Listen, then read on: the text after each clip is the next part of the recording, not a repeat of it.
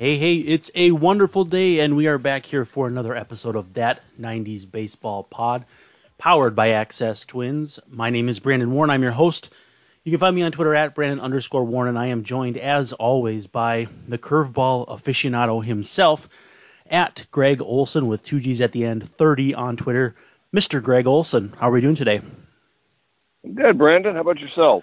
Good. It's a steamy one here in the Twin Cities, 90 degrees as I come back from a vacation weekend. But honestly, can't complain. We had a brief reprieve with a little bit of rain and some lower 70s temperatures, but we're right back in the thick of things. And has rain been as hard to come by for you as it has for us this summer? No. Being in Alabama, it seems like it's almost not at 3 o'clock in the afternoon without a nice little rainstorm blowing through. So water has not been the issue here. Oh, well, that's indeed fortunate for you. We've got a lot of fun stuff to get to today. First of all, last week we did a show on the anniversary of the 1994-1995 player strike getting started, and honestly, I had a lot of fun with it. It wasn't exactly a fun subject, I'm sure, for you to relive, but I think we put together a pretty nice show if people haven't checked it out yet.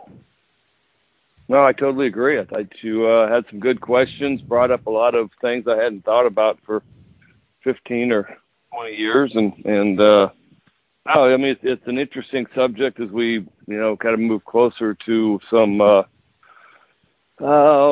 disagreements about the players' union and the ownership, and as that moves forward, we'll have to keep an eye on that and possibly revisit it. Right. And like I said, this is That 90s Baseball Pod. We are powered by Access Twins. I'm Brandon. He's Greg. We do have a few sponsors. We should thank Hinterland Coffee at hinterlandmn.com. 10% off monthly subscriptions. Get coffee that is fresh, roasted every single week. I believe it's on Tuesday. So we record on Mondays, and so that means tomorrow. And so Humility Chains. Check them out, etsy.com/shop/humility chains. I'm actually rocking one of the black ones right now, but it's 21 different chains and bracelets. They look just like the ones that you see your favorite athletes wearing that cost many thousands of dollars, but these are about $25, $30, $35. They look great. They benefit NIGU, which is a children's cancer foundation that both Royce and Cindy Lewis feel is very near and dear to their hearts. So Humility Chains on Etsy, make sure to check them out. 3starsportscards.com. You can also find their brick and mortar locations in Little Canada and Bloomington if you are in the Twin Cities area. Baseball cards are still blowing up since COVID and even now into what we hope is coming out of COVID here in the semi-near future. But, Greg, when you think about this sports card boom, is it kind of blow your mind that has come back in a way that maybe is bigger than ever before? It's always been a fun, hobby. It never got into the point where it was chasing the sales of sets and everything else. I thought It was more fun to, chase the individual cards themselves. But it is a little bit surprising. I thought, we do the 90s talk show, and in the 90s or in the late 80s, early 90s, baseball card companies were popping up like, weeds in my yard. And there was, it seemed like 20, 25, 30 different card companies, and felt like it wasn't ever going to reset itself. And I think they kind of blew the market out for, I don't know how long it's been. I don't know when it ended. Like I said, I quit paying attention to the baseball card market, but I know that there were so many card companies, it kind of, saturated the market and killed the game for a little while. And it's good to see it coming back because, I don't know, it feels like a big part of America's pastime. Right, and in addition to Topps and all the other ones, Upper Deck, that we grew to know over the years, there was Fleer and Leaf and Pinnacle and certainly other ones I'm not going to remember, but it was a fun time to collect and have a lot of opportunities to get cards because they weren't all $6, $7, $8 a pack. It was a buck or two a pack, which getting kids to be able to collect, to me, is kind of the angle here as opposed to the resale market. And adults ruining what should be fun for kids, which kind of comes up a lot with baseball in terms of a lot of things. So go ahead.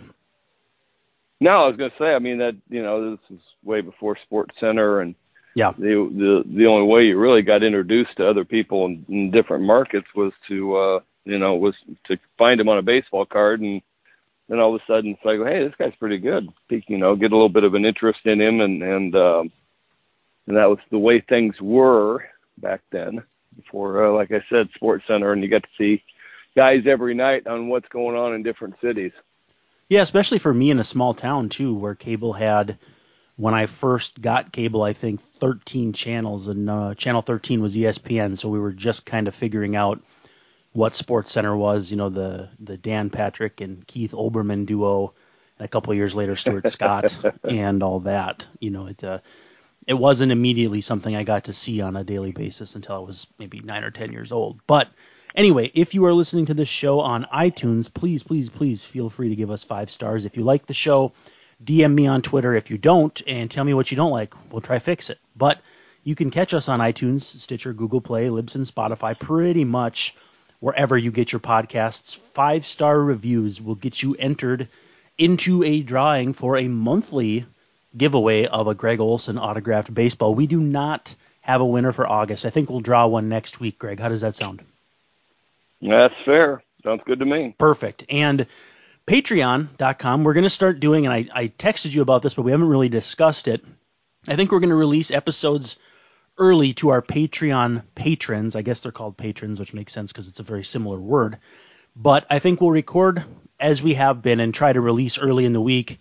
And then the bulk release for everyone who listens on the regular apps will be Fridays. So as long as you don't have a gripe with that, we will do that, because then the people who subscribe at either the $3, $5, $10, or $25 level will get that in addition to the other incentives that we've put into place in terms of hats and autographed baseballs and that sort of thing, Zoom chats. And also, too, if you check social media, I did post a picture of the first That 90s Baseball Pod hat. I don't know, Gregg, if you saw it yet, but it looks pretty sharp. I think it does. I did see it. Another job well done on your part of Thank you. Of getting this stuff done, because that was it looks pretty good. Now, today is a very special show. It's called Ask Gregg Anything, and I think I was kind of kicking around some ideas for a segment name, Fire at the Fireballer, something about the firemen. I don't know. We'll come up with something maybe for a fun name. As people know, Symbol sponsors us asking you questions at the end of an episode. But since we're going to be asking you questions all episode long, I think we should give a nod to Symbol, which is the stock market for sports that allows you to trade sports teams like stocks and earn cash payouts when your teams win. That's Symbol, like Simbull. Sounds like symbol, like like the symbol for CBS is that little eye that's on Tony Romo's chest when he's doing football games. But Symbol has blended sports and the stock market, so you can invest and profit off your favorite teams without high fees and high losses that can usually come with gambling. So take your sports knowledge, buy low, sell high, and earn cash payouts when your teams win. 7,000 people have already been an early adopter to this, so www.simbull.app, SIMBULL.app. And our promo code is BENDER because Gregg had one of MLB's finest curveballs. So BENDER on Symbol.app. That kind of sounds cool. You get a free week of Symbol Gold. This sounds interesting to me. It sounds like something that's maybe a little more easy to play than a season-long fantasy baseball, because that can be kind of a slog when you draft a team in February and you're still trying to follow box scores in late August. That is one thing I have not. I've done the fantasy football. I'm doing an ongoing draft right now, but fantasy baseball wasn't something I ever got into. I don't. That's a long season. You're right, to be following box scores and chasing guys down, but I don't know. I think it makes the game a little bit more fun. Makes you root for guys you normally wouldn't root for. Yeah, I play in a league where I have 40 guys on my team, and then you get exemptions for guys who are on the 60-day IL. So that becomes a lot of guys to track. But people aren't here to hear about that. I do have some tragic news that I don't know if you've heard, and it's New York Post tweeting earlier today that eating one hot dog takes 35 minutes off your life. A study that just came out suggested. And Greg, I only ask you or I talk to you about this because hot dogs and baseball, hot dogs, apple pie, Chevrolet, that whole Guy Fieri thing from the Field of Dreams game that you broadcasted. But that's some pretty tragic news for someone like me who really enjoys a good hot dog with, I'll admit, ketchup, mustard, grilled onions, relish, whatever. But 35 minutes, that's pretty bleak, don't you think? I'm trying to figure out where they got, that data set of 35 minutes per hot dog, because, Yeah. Growing up, that was kind of the staple. And then going to the ballpark, that's, especially playing for the Dodgers, that's just part of life, is getting a Dodger dog. And so you're wiping out, for every 2 Dodger dogs, you're wiping out about 3 innings of baseball. Well, and people always say those 35 minutes would have sucked anyway. It's kind of like when I think it was on TV and it was cigarettes. And I wonder if it wasn't Third Rock from the Sun, which my wife and I have been rewatching, and Dick starts smoking and he said, "Oh, those 7 minutes that took off my life would have sucked anyway." So that one makes me laugh every single time. But are you ready? Pretty good. Yeah. Are you ready to dive into some questions? Yeah, let's do it. So I decided to throw you a little curveball. You've been throwing curveballs for 35, 40 years, but how about I throw you one before we start? I went through, I have a statistical database at work that allows me to look up your career stats, and I want to know, there's no pressure here, but I wonder how much of this you'll be able to know off the top of your head. Which hitter, or hitters in this case, because it's 2 hitters, did you face the most times? And I'll tell you the number. It's 19. You faced 2 hitters 19 times. Wow. I think one of them. Maybe not a teammate. Never mind.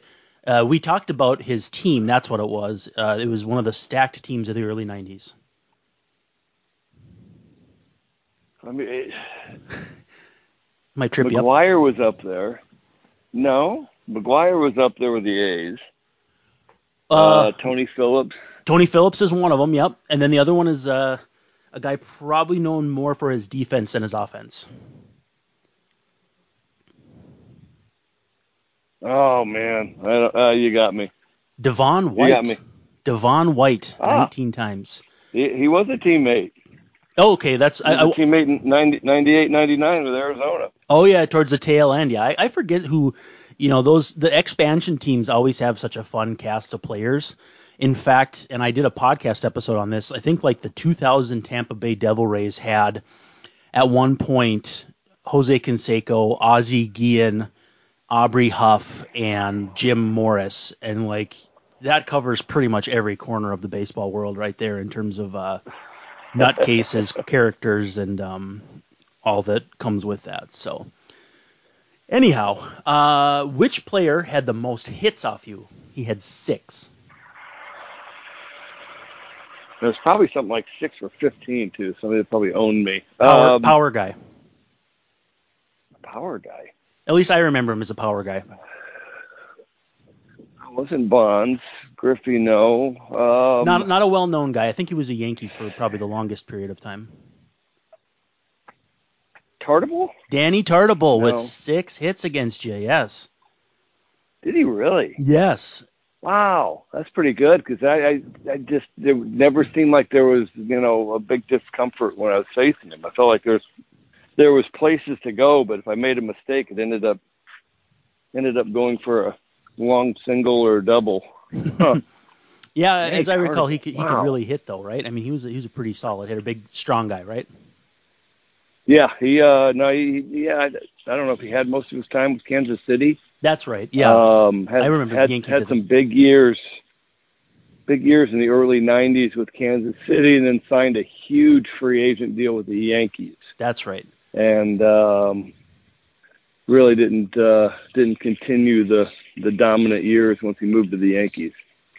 Well, that happens. 4 guys hit multiple home runs off you. Nobody else did. How many of those 4 do you think you can name?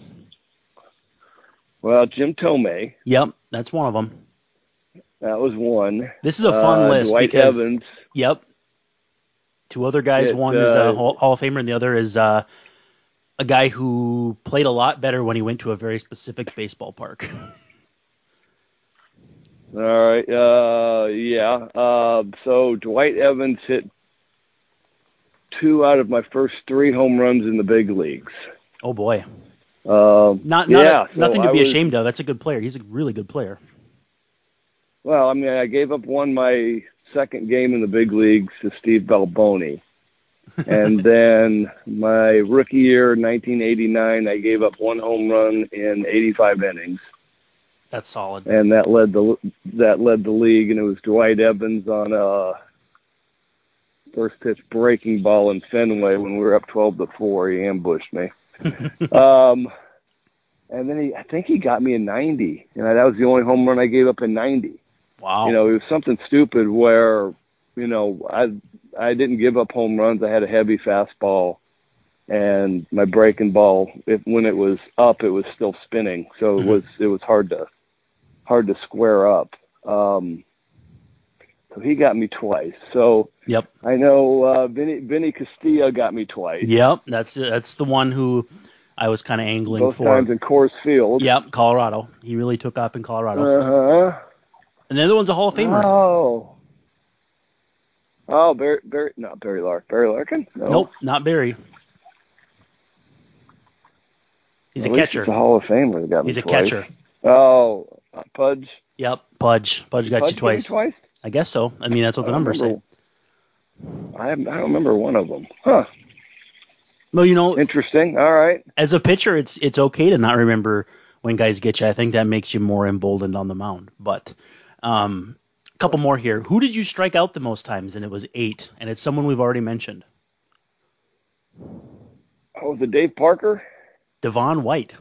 8 times. Oh. All right.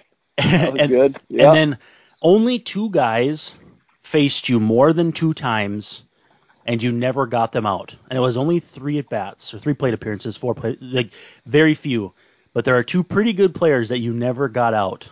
Do you have any idea who they might have been? I know. I think one of them was Mike Cameron. Yep, Mike Cameron, guest of the podcast back when this was Midwest Swing. We had him on for an hour, and boy, he was entertaining. But yeah, you got that one. Yep, he was good. And then the other one is... Yeah, I kept trying to run fastballs inside on him, and he kept hitting them for singles to left field. Didn't make an adjustment on that one. Who's the other one? Barry Larkin. That's a good one. All right. Yeah, he could play, so he could play a little bit. Yeah. But I don't know if that was... All right. I don't know if that was as fun for you as it was for me, but I love these little statistical intricacies and seeing what guys do and don't remember, because it's remarkable what guys remember from their MLB careers. So let's get to the real questions that people asked that you probably find more interesting. My friend Devlin wants... I got one comment for you. Sure, hit me with it. It was kind of funny. So I was the technical advisor on the TV show Pitch. Yeah. And had Chad Kruder and I had worked together, and so he worked with the guy who hired me on Moneyball. And then the other kind of technical advisor that was in and around was Royce Clayton. Oh yeah. And so we get called to one of the movie sets. I'm blanking on it right now, in Los Angeles, and we sit down with all the writers, and they're asking us questions, and all of a sudden stories start coming out, and vivid, high detailed stories. And one of the writers just looks at me and she's like, "How do you guys remember all this?" And it really was easy for me. I just kind of looked at her and I was like, "Do you remember the best times of your life?"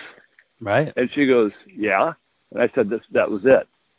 I said, we were lucky enough to play for 14 years, and it was the best time of our life. And yeah, you forget some aspects of things, but there's a lot of really good memories that have just kind of getting pushed aside. But so that's why you'll find most baseball guys have a pretty good memory on some odd things and odd plays, but Mm-hmm. It's what you grew up wanting to do, and it's the best time of your life, and so that's how we always seem to have a pretty good concept of what was going on. Well, and I hope to be the fire poker that stokes the fire to make you remember some of that stuff that maybe you haven't thought about in a while.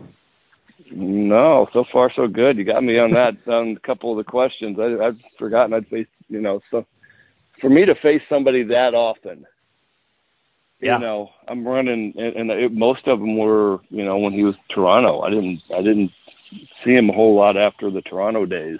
Right. And yeah. so that was the funny thing was, you'll probably see a lot of at bats against Molitor, Alomar, really good players, because it always seemed like when I came up in the 8th or 9th inning, it was game on, and here's the top of the lineup again. And you're just going, all right, Mm-hmm. hey, there's Devo, and then here comes Alomar, and then here comes either Molitor or Olerud. And it's just going, come on. So you got to attack Devo because he's the one that's the easiest out of the trio, let's just say. Yeah, he didn't. Not to call him an easy out, but no, he just didn't. He didn't cover down and away real well, and you could get him to expand down on breaking balls, and both of those were kind of my MOs. Now, am I correct? Royce Clayton, I think, played. Did he play Miguel Tejada in Moneyball?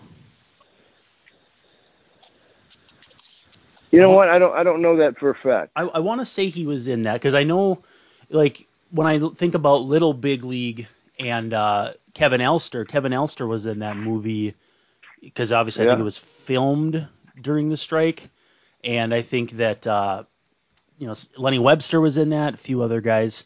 I'm looking it up here though. Royce Clayton in Moneyball was Miguel Tejada. Hey, not bad recollection for a 10-year-old movie. But no, that's pretty good. Yeah. Well, Very good. Nice anyhow. Call. Yeah, he was one of the technical advisors with me on pitch, and so he had worked with a man named Mike Fisher, who does most of the sports commercials. And I like when they're true to form in terms of how baseball works. You get guys who know, so you don't get the atrocities or the oddities of the game and how it doesn't really look to people who know what they're watching. Yeah. No, I got a couple nice compliments from I can't think of who the catcher was with the Dodgers at the time. Sent me something on Twitter. It was just like, dude, well done. This was actually, Was it A.J. Ellis? Yes, it was. Oh, nice. Good guess by me then. Yes, it was. Yeah, he's nice a good guess. dude. But he reached out and he was like going, really well done. It's as close as you're going to get. And, it was fun to do. It was just really difficult to get the people that were doing the lines to look functional as athletes. Yeah. Not saying they're not athletic. It's just baseball is a very fine-tuned sport at that level, and to make it, to make somebody that doesn't play it or hasn't played it very often to look authentic is not always that easy. That's why you get Royce Clayton playing Miguel Tejada. Well, brief aside too. I mean, wasn't Charlie Sheen pretty good in Major League, or am I making that up? No, I thought his motion was pretty good. Yeah, I really do, and I thought. I know Costner worked really hard on For the Love of the Game, and better than Tony Danza, probably. Yeah, Danza. Well, that was Angels. Was that Angels in the outfield? Yeah, he was Mel Clark. Yep. There you go. Yeah, that was it was a nice concept. Well, let's get into the questions because I know people are excited to hear what other people asked. Devlin, my friend Devlin, wants to know, what was the weirdest or most unusual thing a fan had you sign during your playing career? Wow. I mean, there were body parts. Sure, that's probably the best way to put that. Yeah. I mean, hands, arms. I turned down a couple foreheads. Probably for the best. Yeah. Yeah, I didn't think that one was going to turn out very well with, kind of a permanent marker. But I would probably say forehead was the strangest thing. Somebody had asked me to sign, and when I said body parts, I was talking about arms and good. And casts are always fun. Sure. Trying to think of what else. I don't think there was any cars. Actually, no, I did sign an interior of a car.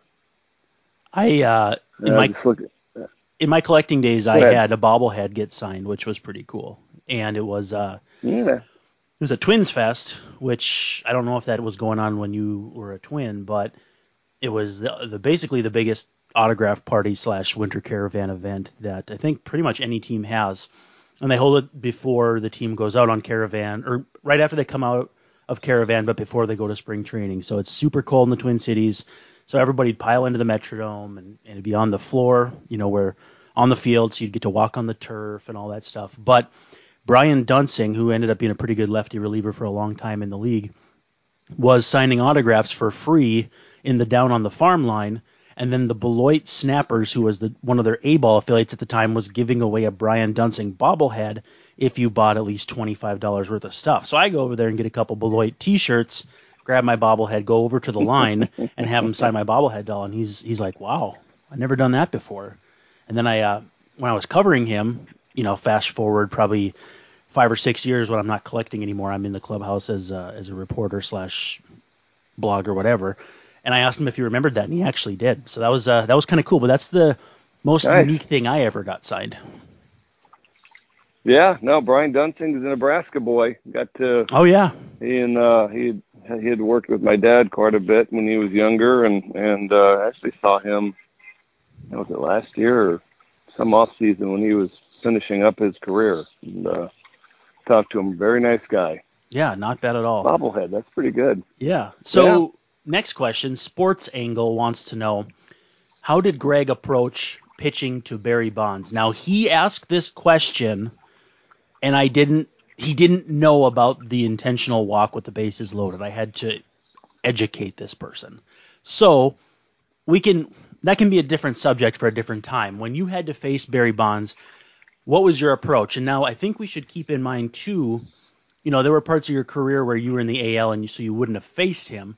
So it would have been a different point of your career, but it also would have been a different point of his career, because we all know how great of a player he was in Pittsburgh and early in San Francisco, but then things were on a whole nother level in the late 90s and early 2000s. So if that evolved at all, too, feel free to expand on that. But when you had to face Barry Bonds, what were you thinking? You know what? It was my 2 years in Arizona, 98, 99. Seemed like I faced him. I don't know. I might have been, you're talking about at bats. Seems like I ended up having 8 against him over those 2 years, where I was kind of I think your total was like guy 14. Diamondbacks. I think your total was like 14 or 16. It was pretty close to the top. Oh wow. Well, there you go. I thought, I know he'd gotten 2 hits, and one of them was a shockingly poor infield single that went through my shortstop's legs, and it was like a routine out. Oh no! And they gave it a hit just because we were shifted and he was standing in the between second and short, and I was just kind of like, that went right through his legs. And how do you give that a hit? Yeah. And then the other one I think was a triple. But going back to it, there was Barry Bonds had just a no-go zone in, and there were guys like that. There wasn't very many guys that were power guys that you didn't get them out in. And so by, facing McGuire, Dave Parker, Canseco, Tomei, every one of those guys to a person, if you made the pitch inside at the belt, right on the black, if you made that pitch, they were out. Barry Bonds was, and the other guy was kind of funny. I never thought about it because I never really went in there on him. Was Alan Trammell? You couldn't get it in. Sheffield, Sheffield, you had to work to let him think that you weren't going in there, and then you could get it in. But on a regular daily basis, you weren't getting in there either. But Barry Bonds was a no-go in. and my breaking ball wasn't good enough at that point. After, I'd gotten hurt and I was kind of the back end of my career, it wasn't good enough for me to try to go at his back foot, which was, for my first 5 or 6 years, that was my out pitch on lefties, was a down and in breaking ball. So I stayed away, tried to stay away with the breaking ball, or at least outer half, and then change ups and two-seam fastballs away.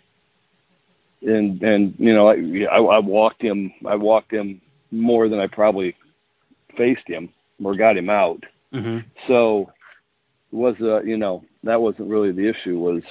It was just I'm not playing with you in. I'm not going to make a mistake in. And so I think the one time I struck him out, I got him out of the zone, up and away. Change-ups were pretty good to him. You couldn't, it was like I talked about a couple shows ago about, getting baited.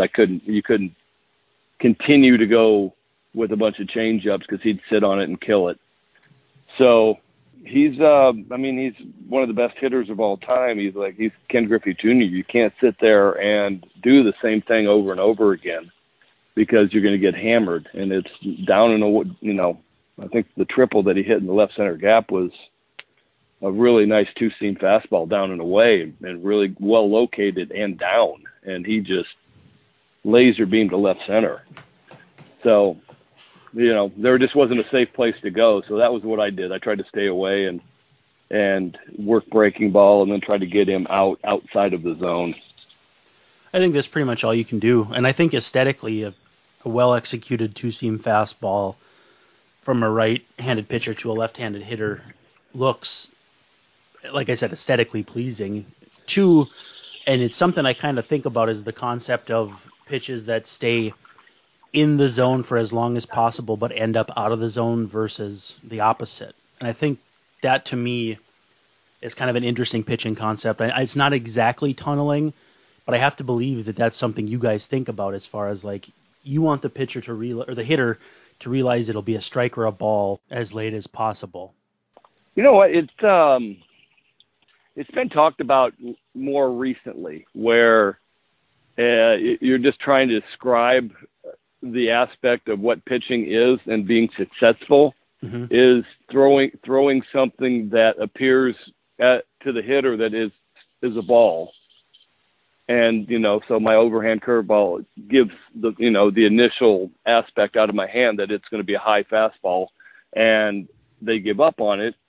And so something that starts out as a ball ends up as a strike, or something that appears to be a strike and then ends up as a ball, which is exactly what you talked about. And I don't know, what I mean, somebody had to come up and point it out, but it wasn't like, hey, Gregg, this is why you're effective, is because, it's that, I like what he does. It's Pitching Ninja on Twitter, where he does the overlays and things are coming out of the hand at the exact same angle and they're different pitches.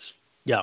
And I think it's the aspect of throwing something that's a ball ends up as a strike, or throwing something that looks like a strike ends up as a ball, or the ability to overlay your pitches to a level where, I kind of describe it, and I never had a hitter tell me, but it was like I had 30 feet out of the 60 feet of where the hitter really didn't recognize what pitch it was.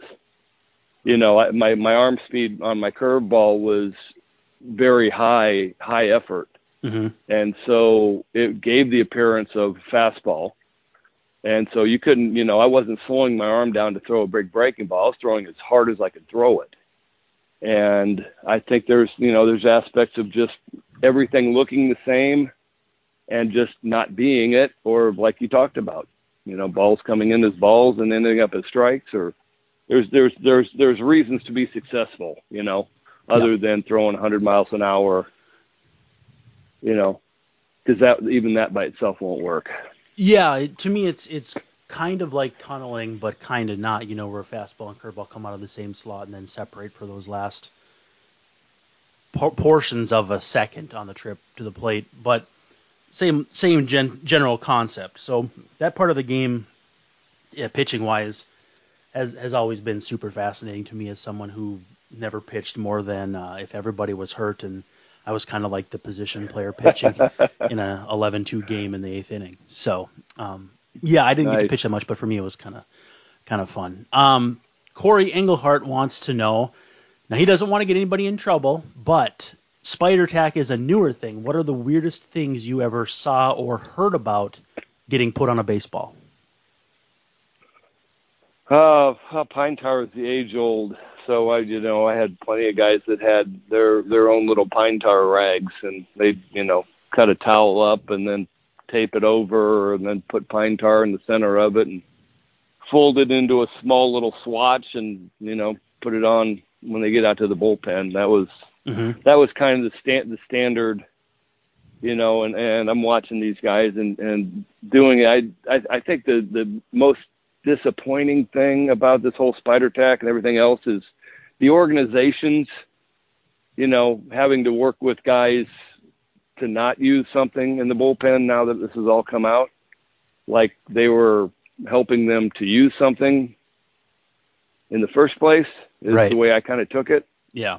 And that's been the biggest disappointment, is that the organizations got involved and, we're helping guys to not abide by the rules. And I found that the most disappointing. Guys, baseball is life. The guys are going to cheat.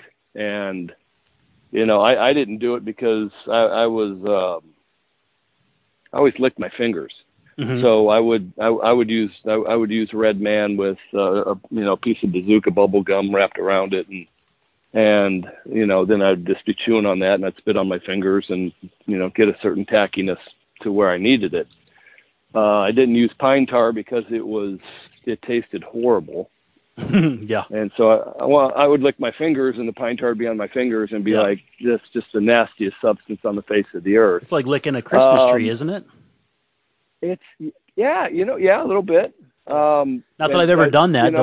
Don't want people to think I'm licking Christmas trees in my spare time, but That's Christmas tree with a little of the pavement tar. Yeah. So let's see what. Oh golly, what was it called? Slippery. To answer the question, as long as I've been talking, the slippery elm, something like that. I had somebody show me how to throw a spitball.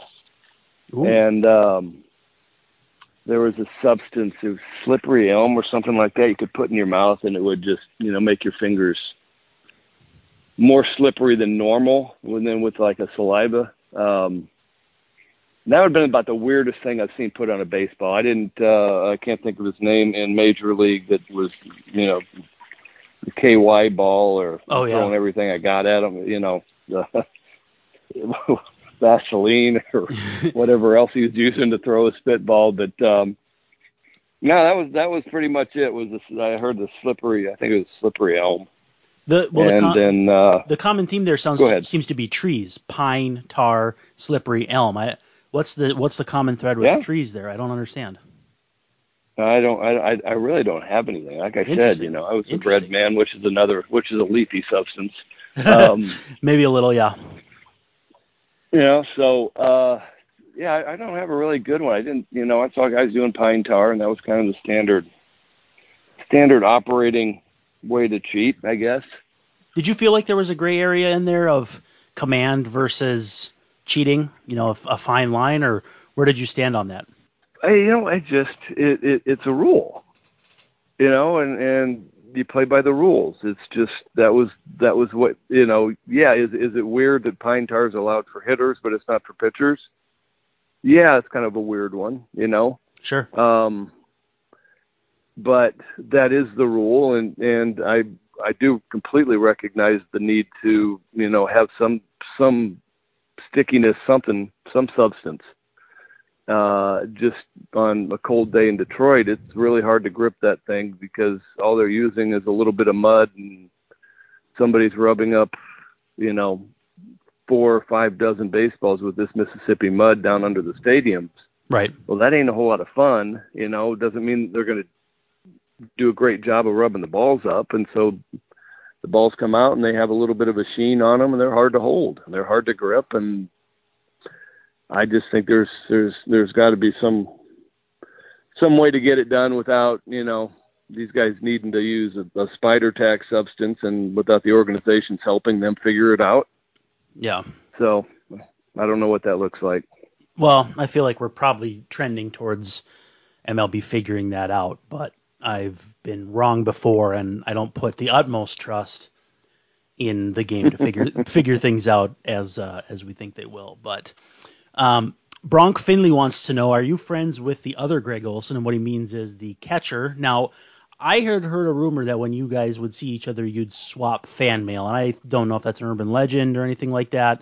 But what was your relationship like with him? Minnesota native, as far as I know. So yes, I think he's still there. Yeah, I think so. And I think that's maybe part of why you guys get confused with each other when people are talking. Like if I say, hey, I'm doing a podcast with Gregg Olson, and then they talk about, Dan Gladden knocking him on his head in the 91 World Series and all that. Yeah. Yeah, no, we really only met once. And that was the All-Star game in 1990. We did a call or some interview together, what was it, about 5-6 years ago. And that was really it. That's the extent of my talking to him. I think he's head golf pro at a golf course in Minnesota near you. And haven't really, can't really say. I know that he's well thought of by, some of the Braves guys that I played with, Smoltz, Maddox, Glavine. And then as far as the tight end, I did a card show next to him somewhere in Virginia a couple of years ago. He is a super nice guy. Nice. And and I think that's all I got for Gregg Olson's. No, that's a good answer.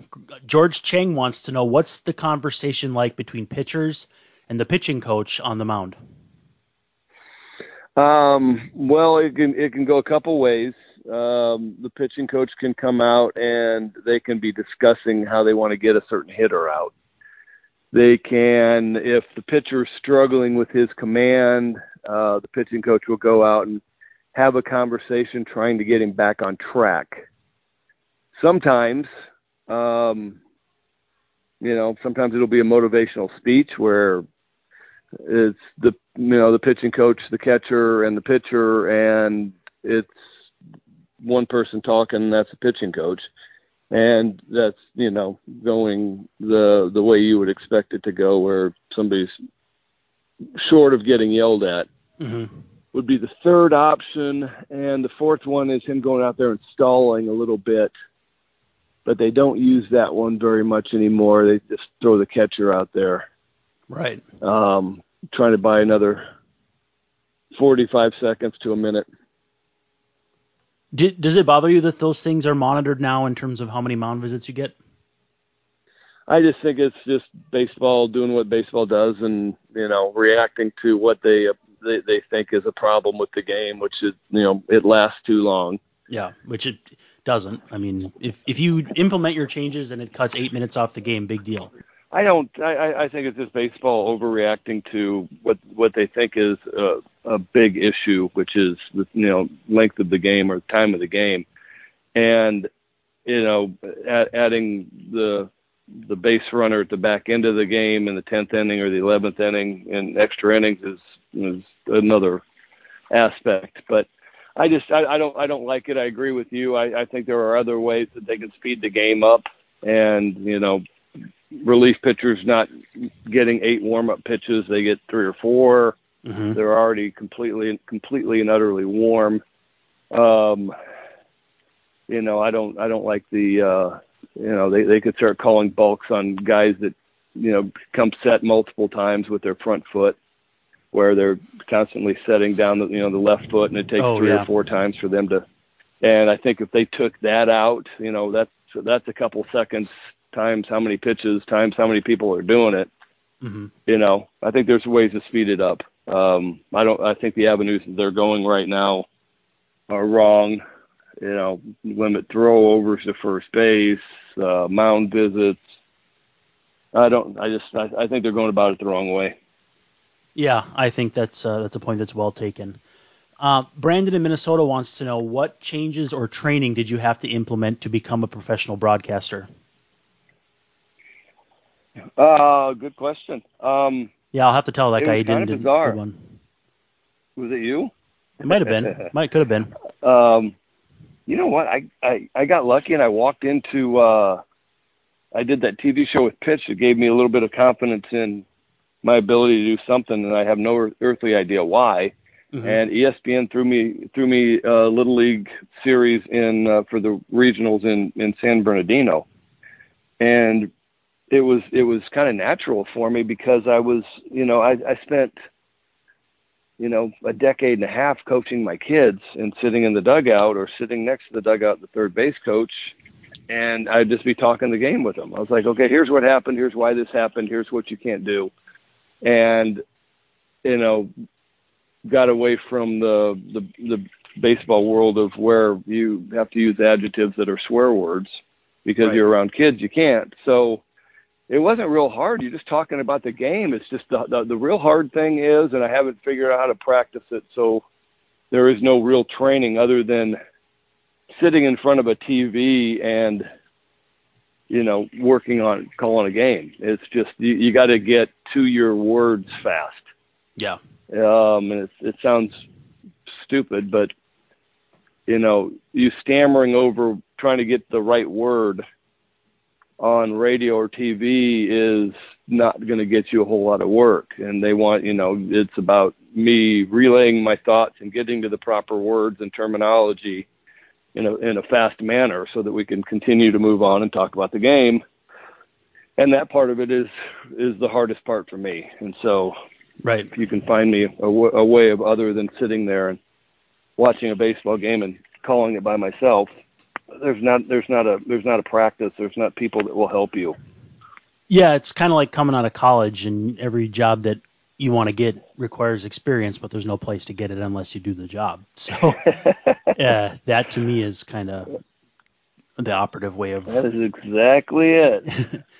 John Topoleski wants to know, do you have any thoughts about how relievers are used today? And did you ever think you could be as successful as a starter as you were as a reliever? A good one. It is a good one. I don't mind the way that they're being used. It's not fun for people to watch, this many guys coming in from the bullpen. And I think it goes more to the fact that, the starting pitchers today aren't allowed to kind of work through jams and get out of trouble, which is how you teach guys to work through jams and get out of trouble, is by,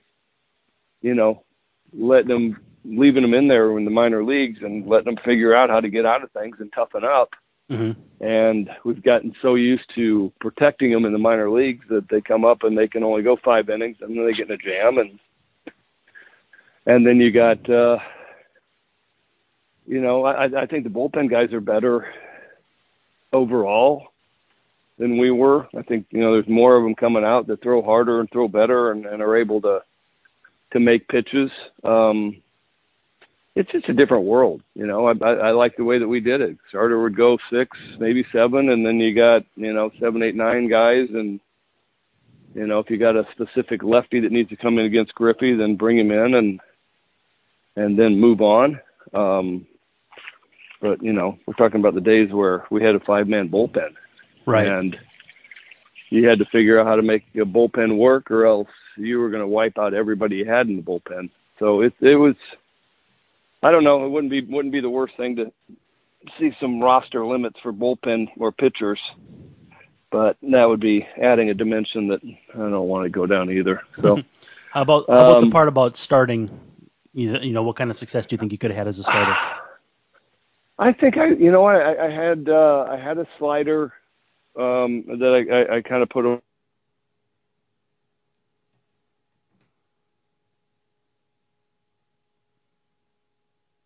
in the count. So I had other pitches to go to. So I don't think I would have been bad at it. I don't know. I can't say that I would have been an all-star. Right. I can't say, what kind of career I would have had with it. I mean, my mentality was I had to play every day, and it was just different. I could, I had one inning to get, and you just go. And so I would have had to change mind frame a little bit and become a little bit more relaxed and analytical about how I was piecing together the at bats. Where sometimes it might have been Mike Boddicker early in my career. Mm-hmm. It was, I was like, how do you face in Wade Boggs? And he's like, well, if I got 2 outs and nobody on, then I'm going to give him something to hit and let him have his single. And then, when the game's on the line and I need to get him out, then I'm going to go to my go-to pitches. And that's what you have to do a little bit. And I think that's what guys aren't really great at is nowadays that I don't think they know how to just kind of work around things and let guys take their singles if they do that anymore. Sure. And then when you need to get him out, and it's okay, here's where I got to go to, and you kind of got to save that spot. Mm-hmm. You can't use it all the time, especially when you don't need it. That makes sense. All right, Brandon from Minnesota wants to know, how is free agency different at different points of your career? And what I think he's saying, wink, wink, is different types of free agency where multiple teams are interested in you versus you have to kind of go with whatever's available. How is that different? It's a lot more relaxing to have more teams involved. It's also a lot more fun, and I've had a little bit of both, and that was when I got hurt with the Orioles, I had some really solid teams chasing after me. So that was a fun free agency. It was a little stressful because there were some decisions to be made, and teams would move on, and go a different direction. And then I've had, where it's the only team on the market, and you're just hoping to get a good shot when you get to camp. And that was, that happened with Arizona. Mm-hmm. Where it was that was my last shot. I was running out of time, and they gave me a window and gave me a shot to compete. But yeah, I've seen both sides of it, and one of them's fun, and the other one is really, really stressful. Yeah, that's kind of what I expected. Armin Hoda wants to know about your one career home run. So let's lay down a little context here. I believe you guys won that game 15-4. But as one might expect, you hitting in any game would have most likely either been when you were in the NL or in the interleague era. This was in the interleague era, but you were in the NL. Off Marlins reliever Oscar Henriquez. He allowed 9 home runs in his career, pitched for a few different seasons, few cups of coffee, not a ton of innings, but you hit a home run off a big league pitcher. That's a pretty big deal. But you were a reliever. Relievers don't usually hit. There's got to be some kind of fun backstory to this. Oh, it was my guess of my first at bat was in Baltimore when there was no interleague, and so I was the first American League pitcher to hit since 1973. Oh wow. I think so. That's one part of the story. So 1993 to 1973, something like that. So I was the first pitcher to hit outside of a playoff game, and that was a screw up by my manager on a tie game in Baltimore. So struck out that time. Bobby Cox gave me an at bat against the Reds when we were winning 17-1, and I pitched a mop up inning. Mm-hmm. And he asked me if I wanted to hit.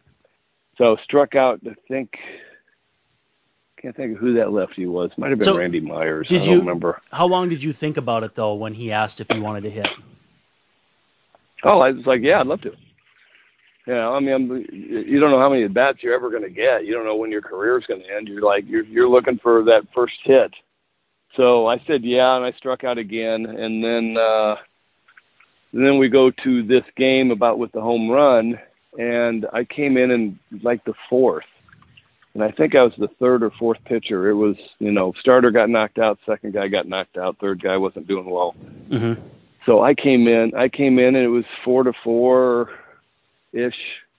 in the fourth inning, and I threw really well. And so I get an at bat in either the bottom of the fourth or the bottom of the fifth, and I'm facing Henriquez, and he was about 93 on the radar gun and threw kind of crossfired, so he would land about eight inches closed. And as a right-handed hitter and right-handed pitcher, it was very uncomfortable. Mm-hmm. And so I struck out the first at bat in the fourth or fifth, and comes back around, and it's like maybe the sixth, bottom of the sixth. I think I went through the seventh, but and so Showalter comes up, and we're starting to open the game up, and it's 10-4, something like that. And Showalter comes down the dugout, and he's like, "You want the good news or the bad news?" And I looked at him, I was like, "Bad news." And he goes, "Same guy's pitching." And I was like, "What's the good news?" He goes, "You're hitting again." I was like, "No." I was like, "That's all bad news." There's no good news. I was like, he's funky. He throws from behind me. I don't want to get hit. I'm not comfortable. Yeah. I was like, I was like, "Buck, that's all bad news." He just smirks and walks down to the end of the dugout, and I go grab a bat, and I did a half check swing, stuck my bat out, and fouled off a 3-2 pitch. It would have been strike three, and just barely ticked it off into the screen. And this is where the world kind of gets bizarre, and you're just going to have to bear with me. But he throws the next 3-2 pitch, and it's a fastball, inner half, about the quad, right at the quad. And as he throws it, I think to myself, I can hit that pitch. Well, I can't say I can hit that pitch in 0.3 of a second while the pitch was coming in, but I vividly remember going, as the ball's coming in on kind of a slow motion, Mm-hmm. I vividly remember going, I can hit that pitch. And as soon as I hit it, it was perfectly clean, wooden bat, just no sting, no nothing. Oh man. And I saw ball flight, and I just went deep. And I was like, okay, well, I just made it 12-4 because I knocked in Devon White from second base, and it was all I said was run as fast as you can so nobody gets hit, Mm-hmm. and make sure you touch first base. Mm-hmm. And then it was like, okay, I got first base, and I gave my first base coach a high five, and then it was like, all right. And I was like, run really fast to get to second base, touch that base. And then it was like, that was my whole thought process, was head down, run as fast as I can, Station make to station. sure I touch the bases, and I high five the coach when I get to him. And that was it. And I was kind of, I got hit home plate and gave, Debo a high five. And then as I turned, I was fully expecting everybody in the dugout to be gone and to play that game with me. The silent treatment. And they were actually sitting at the top step and high-fiving me, and Buck Showalter was laughing, and I came in and I faced Cliff Floyd for one out, and I was out of the game, and that was it. So that was the story. I found out the pitcher who struck you out for the Reds, Tim Fortuno. Well, that hurts. Other one was the lefty for Kansas City. I played with him too. Shoot, good dude. So that what year would you? Yeah, let's see if we can find. We're gonna find it here. That was 94. That's the beauty of this. So you had 2 plate appearances in '98, including the home run. Was it '99 that you faced the Kansas City guy, or that was a walk? No, the Kansas City guy was 93. 93. Well, we're gonna find it because that's what we do here. Left-handed reliever. I played with him too in Kansas City. Oh man, I can see his face. Was it Billy Brewer? Yep. Ding ding. Billy Brewer. That sounds like a mascot more than a teammate. Yeah, he punched me out. It's like Bernie Brewer's cousin or something. Yeah. So Billy Brewer struck me out. Tim Fortuno. Yep. Oscar Henriquez. So I go into the home run. I'm 0 for 3 with 3 punch outs, and I'd hit like 1 foul ball. And then I walked with David Weathers in '99. He was lefty, wasn't he? So, no, he was a righty. Okay. He was closing a little bit with the Reds, and Yeah, he was a closer for a little bit. Yeah, he walked me on 4 pitches, 3 of them at my kneecaps, and I'm like, look at him going, dude. Come on now. Well, what are we doing? Career OPS of 1,400. I don't think even Barry Bonds at his peak was there. So it might have been close, but that's pretty good. Yeah, it was one of those, like I told you, it was an entertaining career with little aspects all over the place of just going, really? Yeah, that happened. Well, the last one we got here before we hopefully don't deal with any more technical issues is again from Brandon in Minnesota. He wants to know, what MLB team did you not play for that you wish you had? Oh, that has to. I got to take it down to the Yankees and Red Sox. I'd probably go with the Yankees. Just the history of it. Just because, yeah, they're the Yankees, and but you played. They gave me a nice. You played in the area they weren't that good.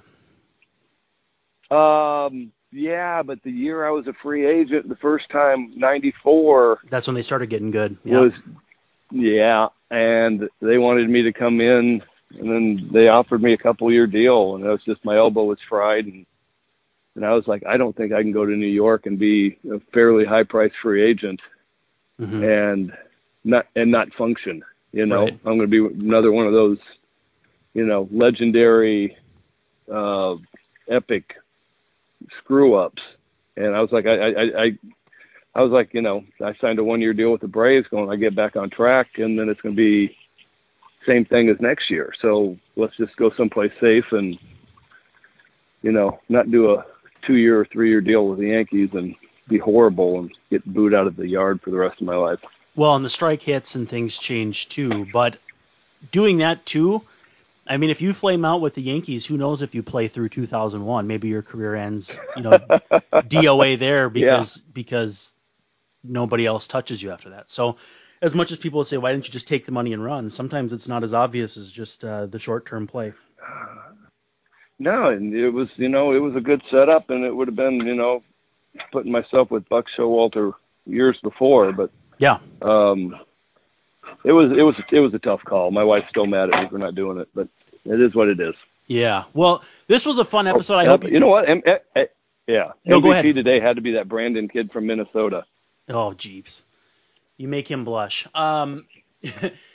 So, fun episode. I hope we can do some more of these in the future. I hope you enjoyed it as much as I did, and also, I hope I didn't grill you too hard on your own career numbers, because keep in mind, I don't even have career numbers to be grilled on. So, a fun show this week. I don't know exactly what we'll do next week. I've got a few ideas kicking around, but the nice thing is your career and the 90s were both eventful enough that I think we'll probably come up with something. Well, I'm looking forward to it. Maybe we can start discussing finding a guest to both of us grill. Yeah, maybe we can someone figure that one out down the line too. Maybe someone who famous guy was born on the bayou and wrestled alligators or something. He's expressed interest, and he is entertaining. And on that Olympic team too, so we can go down that avenue. I just got to figure out if my computer can support 2 guests if I got to upgrade this hardware. Right. But that has been the Ask Gregg Anything episode of That 90s Baseball Pod. Thank you so much for checking us out. Again, check out symbol.app, promo code Bender for a week free of Symbol Gold. Check out our sponsors, Hinterland Coffee, Humility Chains, 3-Star Sports Cards. Again, 5-star reviews on iTunes are huge for us. If you have any other questions, hit me on Twitter at Brand_Warren. Hit up Gregg at Gregg Olson with 2 G's 30. And that's all I got for this week. Gregg, thank you so much for another great week on the show here. Oh, Brandon, it was great. I enjoyed it. And you've been listening to That 90s Baseball Pod, powered by Access Twins. We'll talk to you next week.